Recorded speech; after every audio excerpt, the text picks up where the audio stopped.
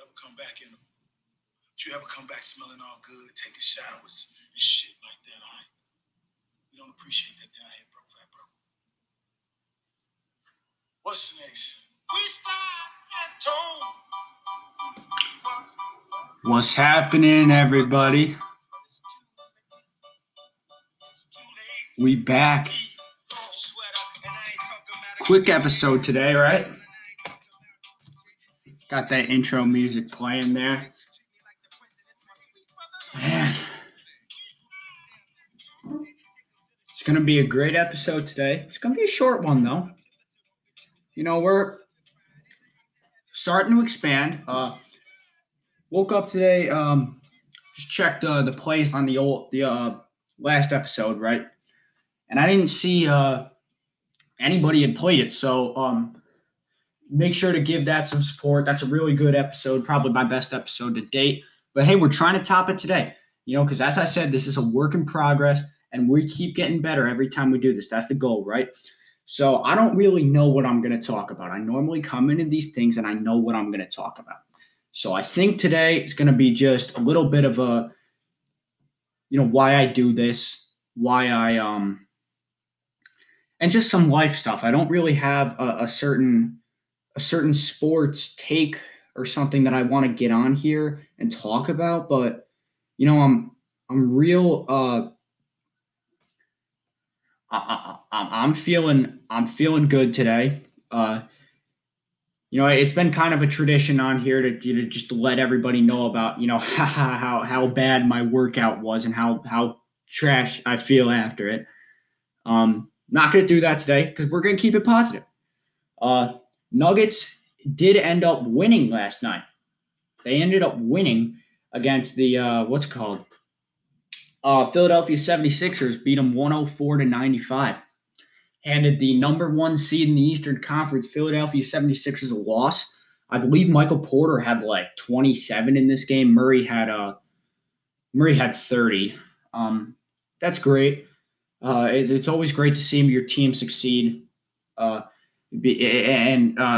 another thing, when your team eventually becomes relevant. So one of the biggest success stories of this year was the Charlotte Hornets, right? And the New York Knicks. These two irrelevant franchises have been terrible for the last, you know, however long I've been watching basketball, other than that one year in 2013 there where Carmelo Anthony was on the Knicks and, you know, they got to the second round, and that was one of my favorite teams personally. I would cheer. I went to the Garden one year there, cheered on Melo. Of course, I had my Denver jersey on, so I kind of stuck out like a sore thumb in there. You know, I was really the only, you know, I was 8 at the time, man. I'm only one really cheering for Melo at that period of time that was in Denver, and the Denver moved out of Colorado by this point. And, you know, people down there just didn't like him. You know, I remember cheering for him in his first game back when everybody else was really booing him because he had just been flipped at the trade deadline. Yeah, it was tough. It was very tough to get to see your franchise player leave, and it's even worse to see your team suck. So, you know, contenders for the last 8 years, Houston, Toronto, they're all going into a downward spiral right now, and they're going to be headed towards that rebuild. They're going to be hitting that lottery. So we're going to see how those fans react to stars leaving their city and everything, and relevance leaving. But the Charlotte Hornets and the New York Knicks have made great advances. They are relevant now, and I really want to shout out what Michael Jordan and Tom Thibodeau have done in their respective cities, because I think it's really admirable. Those are really two real dedicated fan bases, two great basketball cities. You know, obviously North Carolina being the heart of college basketball and New York being the heart of basketball, period. So I live in New York, so I've always got a soft spot in my heart for the Knicks. I did cheer for them a little bit, you know, when Carmelo went there. They were always my second favorite team. Never really like a team that I would care if they lost, but I would be happy if they won. So those two fan bases, congratulations, your team is good. Another fan base who's really dedicated, Sacramento, and they're their new young star Tyrese Halliburton has moved above Anthony Edwards in the Rookie of the Year ladder. Am I hearing that correctly? Yeah, Anthony Edwards. What? Yeah, so in fact, Anthony Edwards has been moved down. Whoa, this is heavy. If you don't know me, I'm a huge fan of Anthony Edwards. Thought he had the highest. Really thought he had the highest upside coming into the draft, and it's. I still stand by that. I still think Anthony Edwards is going to be the best player of this draft, and I mean he's going to have some.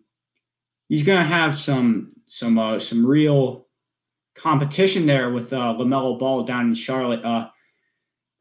But it does seem that the NBA is actually limiting the support with Anthony Edwards. I mean, he makes one mistake. So here's his stats for the year. All right, he's averaging 17 a game. This is off the top of my head, so don't fault me if I'm wrong. I checked his Basketball Reference today, just out of curiosity because I'm a big fan and I check Basketball Reference probably every day.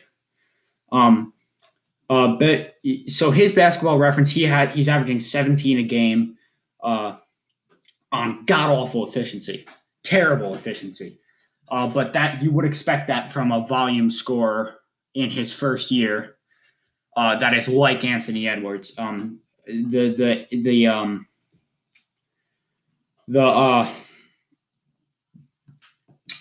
The comparison to Andrew Wiggins is unfair because Wiggins did not have the shot that Edwards did coming into the draft. People forget, coming into the draft, Wiggins was not seen as this offensive guy. He was seen as somebody who could develop the offense, but not yet. He was a rim runner, not a rim runner. That's for big men. What the hell am I talking about? He was a driver, but he wasn't a shooter. The way that he was in Minnesota, that's not what he was in actual in the actual NBA. He shot the ball many times, and he shot it with poor efficiency. Coming out of the draft, we all knew Anthony Edwards was going to shoot the ball terribly in his first year, but Anthony Edwards has displayed this level of confidence that is right. That is honestly, he's probably one of the most, I wouldn't say cocky players in the NBA, but he is definitely one of the most confident players in the NBA. Probably the most confident, because he has straight up stolen Cat's spot this year as the team's number one option. And it's unfair because Cat is a better player than Anthony Edwards, but he has taken his opportunity. The new head coach down there in Minnesota has unleashed him. I wouldn't be surprised, 5 years down the line if we're talking about Anthony Edwards in MVP conversations. That's how high I am on the guy. The guy is an unreal athlete. There's a dude coming through the pipelines right now named Jalen Green. I love him as a prospect. I think he's a better prospect than Edwards. And to me, he's my number one prospect in the draft coming up. That is a hot take, but it's something that I firmly believe in. I think you have to draft for athleticism sometimes. I think that if a guy shows the ability to shoot and that confidence that Edwards has, that's why he has so much upside. LaMelo Ball, to me, was a misunderstood player coming into the NBA. Just as much, maybe even more misunderstood than Anthony Edwards. And these guys are going to have their careers intertwined for a while now. Like I said, I think these are the only two guys from this class that can become all-stars. Even though Okongwu, who I predicted to be the second best player out of the draft, he hasn't played a lot yet. I don't know if that's going to be the way that it is, but I was very high on Okongwu coming into the draft. Atlanta's not really playing him right now. I haven't watched a ton of Atlanta games, so I can't speak on that. But I have watched a lot of Charlotte games because, honestly, they're my favorite team to watch in the league, even more than the Nuggets because they're just so fun. Like that LaMelo Ball, Miles Bridges connection is one of the best connections since – actually probably the best since Chris Paul and Blake Griffin. So that's a really fun play. Edwards and LaMelo, to me, have very similar ceilings. I can see Edwards in his prime averaging like 28 a game on 45% shooting. I mean, it's never really gonna. He's not gonna shoot 50% from the field. That's never gonna happen. I do think he can get his 3-point shooting up to at least 36%. I think he can get it up to actually 38%. But he is always going to be a volume shooter. That's just who he is as a player, and the defensive upside is there too. Anthony Edwards is a underrated passer, underrated playmaker. In my opinion, the best dunker in the NBA already, as he has clearly shown. There's this one. My favorite dunk from him all year is that he's had a couple nice dunks against Golden State, but there was this one where he just completely leaped over I don't know if it was Pascal or Wiseman or maybe Draymond. I don't even know, but just almost from the free throw line and just soared in midair and hooked that thing right in. And he's a joy to watch. One of the most entertaining players in the NBA too, like off the court. He's a riot. I love him. He's probably my favorite player in the NBA right now. I really hope they would succeed down there in Minnesota. But I do think that the NBA needs to promote him a little bit more. And I think that they're trying to bring him down because Tyrese Halliburton is great. And he is honestly probably more important to the Kings than Edwards is to the Wolves right now. And the plus minuses would back me up on that. But Edwards is scoring more points a game, and I know that I'm saying right now, Halliburton right now is a more important player than Edwards by a mile. But we kind of know who's going to be the better player all the time. We kind of know who's going to have the better career.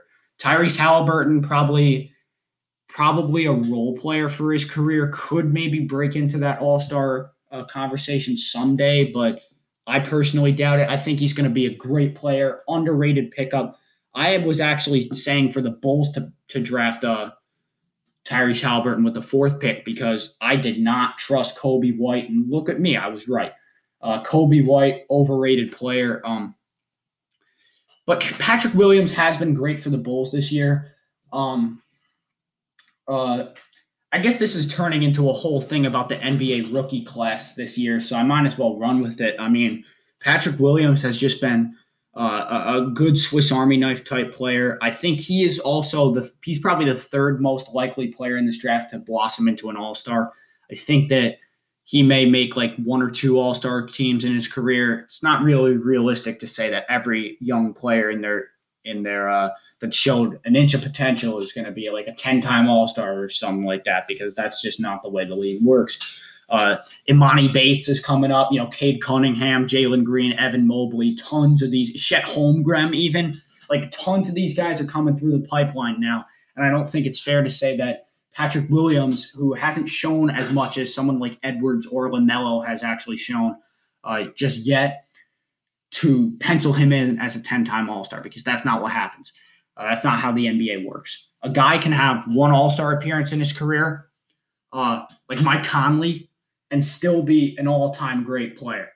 Not on the level of like Hall of Fame, but they can be really good all-time. Like Drew Holiday, Andre Iguodala,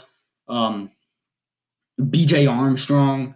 These are some players that were one-time all-stars and are remembered very fondly now.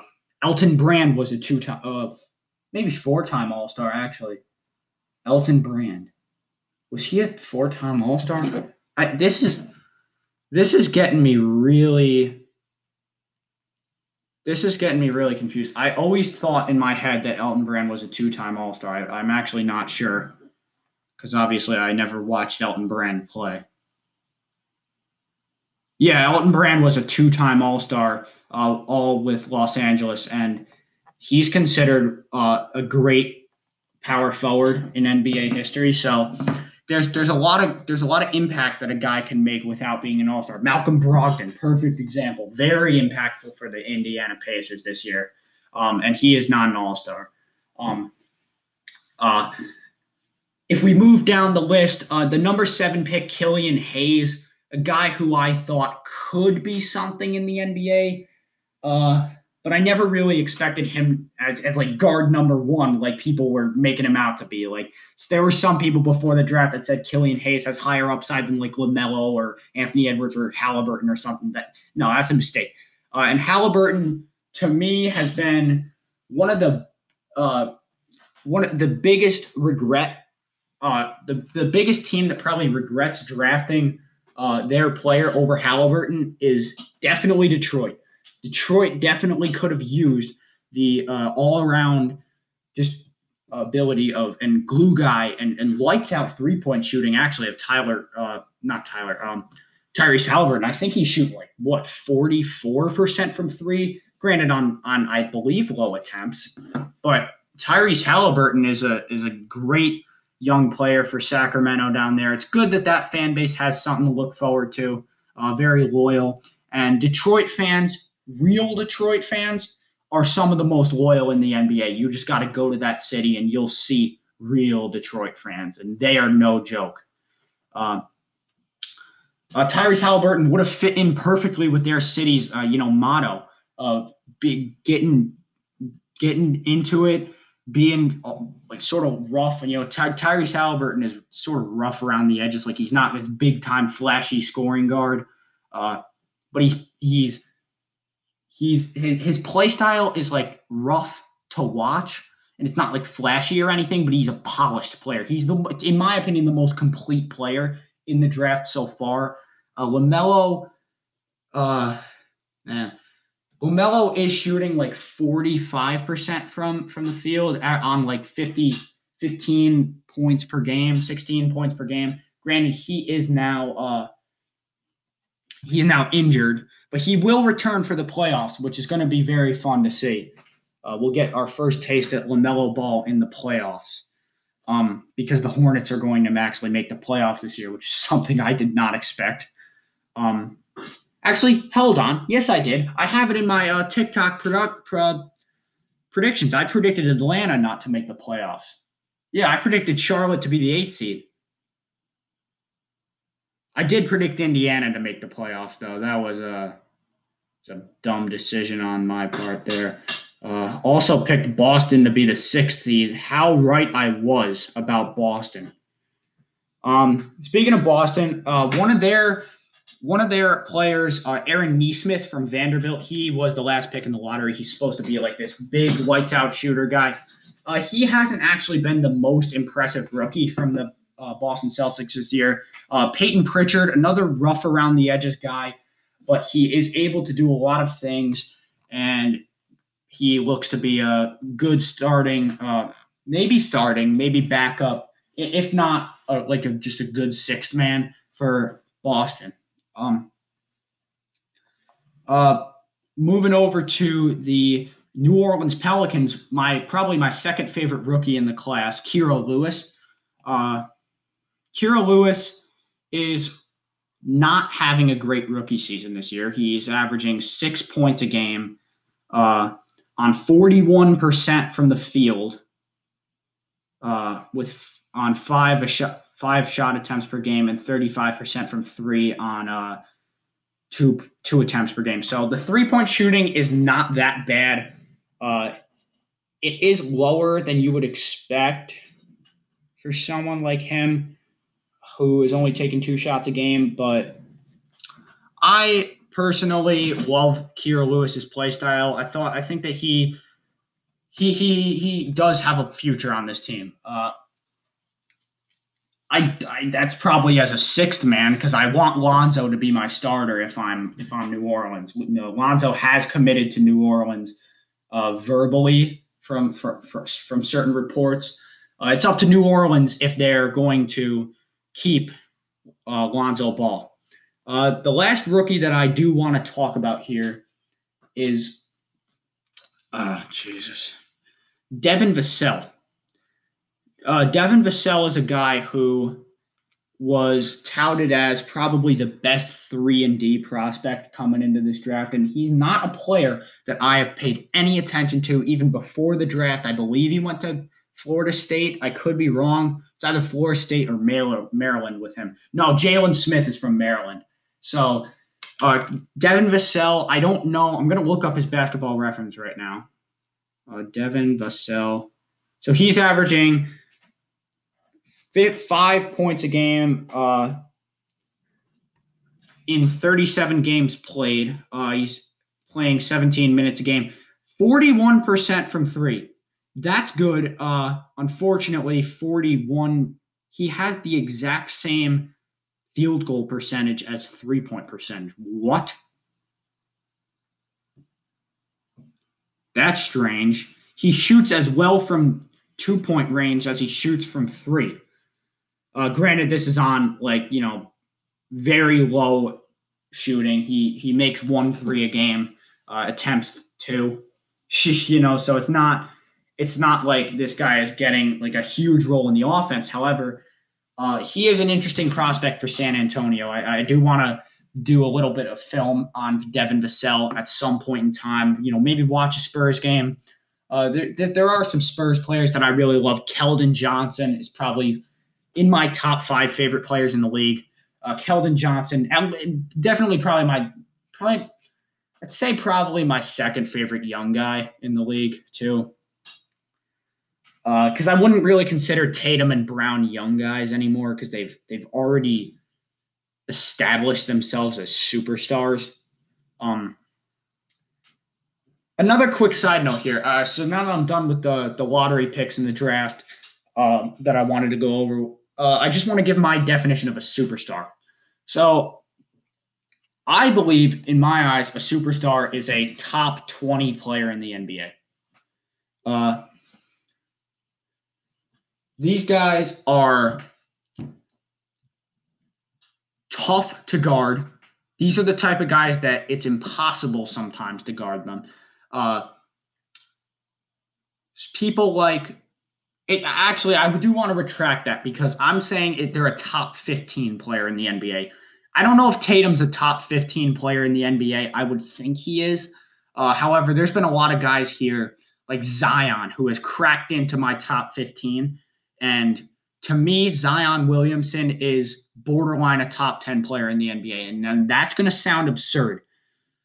But the disgusting impact of Zion this year has been nuts. Brandon Ingram, his teammate, is another one of my favorite players. Just a joy to watch. But Zion is unstoppable. He's straight up unstoppable. You can't stop him. The whole thing about Hack a Shaq and then it became Hack a Giannis, and now it's Hack a Zion. It doesn't work because Zion is now hitting some of his free throws. I don't know what his percentages on the year are, and I'll actually look it up right now. Zion free throw percentages on the year, but New Orleans is a bad team, an irrelevant team. I do think that he got a little too much exposure before the draft. All right, so he's averaging 34% from three on I thought for a second he was taking 3 threes per game. That would have shocked me. Yeah, so he's averaging an absurd 62% from the field. If you don't know basketball, that's really good. And he's not like I watched a video about from Sporting Logically today about how DeAndre Jordan would always lead the league in field goal percentage, but he would always just be in the dunker spot, or Chris Paul would hook him up with some alley-oop. No, Zion is taking the ball actively out from the wings and in the elbows and driving to the hoop. That is scary. That's scary. And everybody's, really what they're doing for Zion is they're focusing on his playmaking skills. Oh, Zion's such a great playmaker now. That comes naturally when you're able to freaking bulldoze people out of your way. I don't understand how LaMelo is now the new poster boy of the NBA, where Zion, I'm not trying to make this a LaMelo diss track right now, but Zion is a player who has panned out. Is 100% panned out. Now the best player on the Pelicans, an all-star this year, probably going to make All-NBA as well. People need to stop sleeping on Zion. If I'm starting a team right now, I'm taking either Zion or Luka over anybody else in the league. Maybe Giannis, but because of the defense. But Zion is just ridiculously unfair. He's some person that you would create in my player. It's not fair. It really isn't. If I was a New Orleans fan, I'd be just ecstatic. Yes, so he's shooting 70% from the line on, and this is what's really impressive: 8.5 free throws per game. Now, another guy who's averaging 26 a game this year is who are guys that average 26 a game? I would think that, Steph Curry is probably in that range. Granted, Zion scores all these points without many. He is getting to the line a decent amount, but 8.5 is not a lot for somebody who's averaging 26 points per game. Guys like Harden, guys like KD, they get their points from going to the line and in transition, where Zion gets his points. The transition offense of New Orleans this year, from what I've seen and the games that I've watched, it hasn't been up to snuff. I mean, Lonzo and Zion, to me, will be a deadly, absolutely deadly transition threat. And yeah, so Steph Curry is averaging 30 a game this year. Not 30, or more around 29. He's shooting 92% from the line. Okay, so Curry is actually, this is nuts to me, because he's so Curry is shooting 5 free throws a game this year. Yeah, so that is a guy who doesn't drive to the rim a lot. Let's look at a big man, Jokic. Jokic does get a lot of foul calls. Personally, my favorite to win MVP right now. And Jokic is shooting only 4 free throws per game. Wow, I didn't notice that. Jokic seems like he gets a lot more calls than he does. But anyways, the point is, guys who score a ton of points shoot more free throws than Zion. I would imagine that Bradley Beal or James Harden or somebody like that is getting to the line a lot more than Zion is. And that's because people know not to foul Zion now, but honestly, that's the best thing that you can do. He might hit the free throw, though. It's not like he's an abysmal three-point shooter. I mean, he's below league average for sure, but there's still a good chance he's going to make it. And if you foul him in a shot, I mean, he is great at finishing through contact. So he's going to get that and one. It's not like you're just going to limit him to 2 free throws. No, he's going to shoot a free throw after, and you could potentially get a 3-point play on that for New Orleans. That's, I'm saying I'm so glad for New Orleans that they have this bright future. Brandon Ingram, Zion. If these guys don't win a championship, it'll be one of the biggest disappointments, at least that I've ever seen.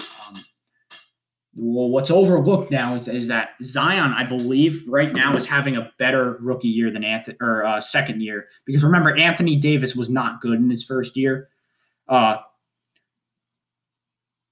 I believe that Zion is actually having a better year than Anthony Davis in 2014. That's nuts to say, but hold on. Anthony Davis.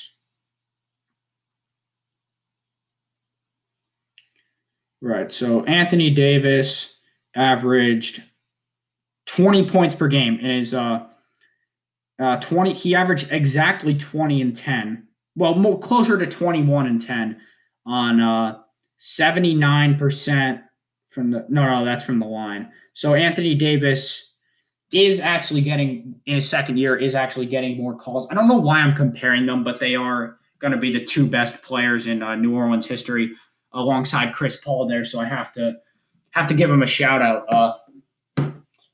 Another thing that I've come across recently is people are so quick to criticize you. And by the way, we're not talking about basketball anymore. I wouldn't consider myself a rap fan. Like I listen to maybe three rappers. I listen to Denzel Curry. I listen to Joey Badass. Some J Cole here and there. But who I really love is Kanye West. I mean, he was the intro music today. Wish I had told you. La la la la la la la na na na na. Hey, mama, I know I act a fool, but I promise you I'm going back to school. That's the type of stuff that I love there. Late registration. And I wonder if you know what it means. I wonder, everything I am. Damn. What's not for him? Everything. There's some words I can't say on the podcast in that show, but you get my point. Oh, good morning. I'll never forget the first time I heard good morning. It was in like 2014 or something. That was what really got me into, rap music. I was a big, big, big rap fan back in the day. I sort of matured out of that phase, but Kanye's a guy who's never really going to leave me. And his music has invaded TikTok for some reason. And it's puzzling to me why. I don't really understand how Kanye has managed to invade TikTok like this. And of course, the cult favorite album, who everybody loves, not cult favorite. I suppose the cult favorite would be Yeezus or like Jesus is King. Or 808s, 808s and Heartbreak. That's a perfect example of one. But probably Yeezus is the biggest cult favorite in Kanye's fandom. But My Beautiful Dark Twisted Fantasy is a record that I never really looked too fondly on. And see, my favorite album was always Graduation. It still is to this day. It's probably my favorite rap record of all time. Throw in a few mixtapes by Denzel Curry there, and it's some great stuff on Graduation. It's not talking about. It's more educated. It's not talking about being a criminal. It's talking about just things that I'm going to be honest. It's things that, as a listener of music who has come from like privilege, it's given me that like a way to sort of listen to rap and not be just completely just disgusted. I mean, I listen to a lot of rippers, I mean, Denzel Curry's got a lot of rippers, A$AP Rocky, Joey Badass, but those guys are all, they're not mindless. They're talking about some real stuff that affects people, and I like that type of stuff. Now, this is a perfect segue because My Beautiful Dark Twisted Fantasy isn't talking about anything. It's not talking about anything. People really want to put that album in the same conversation as To Pimp a Butterfly, which I find to be another massively overrated album. But this is, in my opinion, I like the Good Kid, Mad City record a lot better. I don't see, but at least on To Pimp a Butterfly, he is talking about real things. In Kanye's Twisted Fantasy, he's not talking about anything.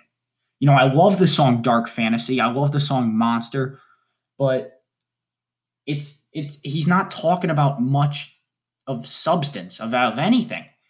At least on Graduation, he makes it seem like it's pop. Like Graduation is a pop rap album, and I'm 100% down with that because he makes it overtly clear this is what you're dealing with here. My Beautiful Dark Twisted Fantasy tries to be something that it's not. It feels pretentious. Songs like Blame Game. Oh, I love Lost in the World. But songs like Runaway would be so much better if they actually talked about something serious.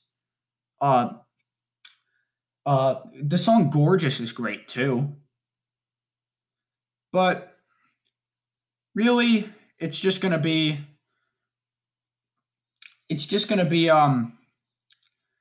these people, they'll be hounding you every single time if you say that Graduation or Late Registration or is better. This is going to be the end of the podcast for right now.